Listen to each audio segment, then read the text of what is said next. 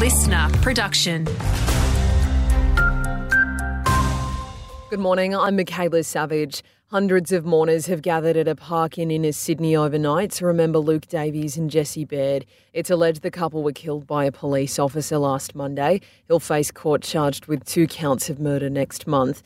Friends and complete strangers sat in silence and watched pictures of Luke and Jessie on a big screen that had been set up. Sydney Mayor Clover Moore telling Seven everyone is heartbroken. And we're watching images of how alive they were, how nice they were with their friends and their family. They're gone now, and it's just tragic. Well, not far away, members of the Pride in Protest group clashed with police at an unauthorised rally, with reports about 300 people were marching against what they say is relentless police violence. It's all cast a shadow over tonight's Mardi Gras parade. Tens of thousands are expected to be in the streets celebrating.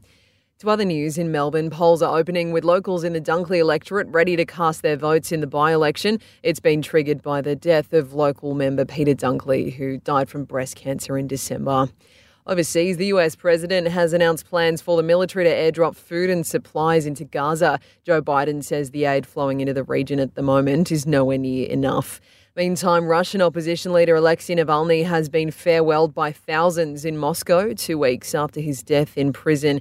And back home, Telstra is looking into yesterday's 000 outage, the CEO apologising to all those impacted. Port was too strong for Freo in last night's pre-season 39-point victory. Zach Butters came off early with an ankle injury, but the club reckons he'll be okay for round 1. In last night's other game, the Cats defeated the Bombers by 12 points. It was a 48-34 win for the Melbourne Rebels over the Western Force in Super Rugby. And heading into day 3 of the first test between Australia and New Zealand, we are 2 for 13 in the second innings with a 217-run lead.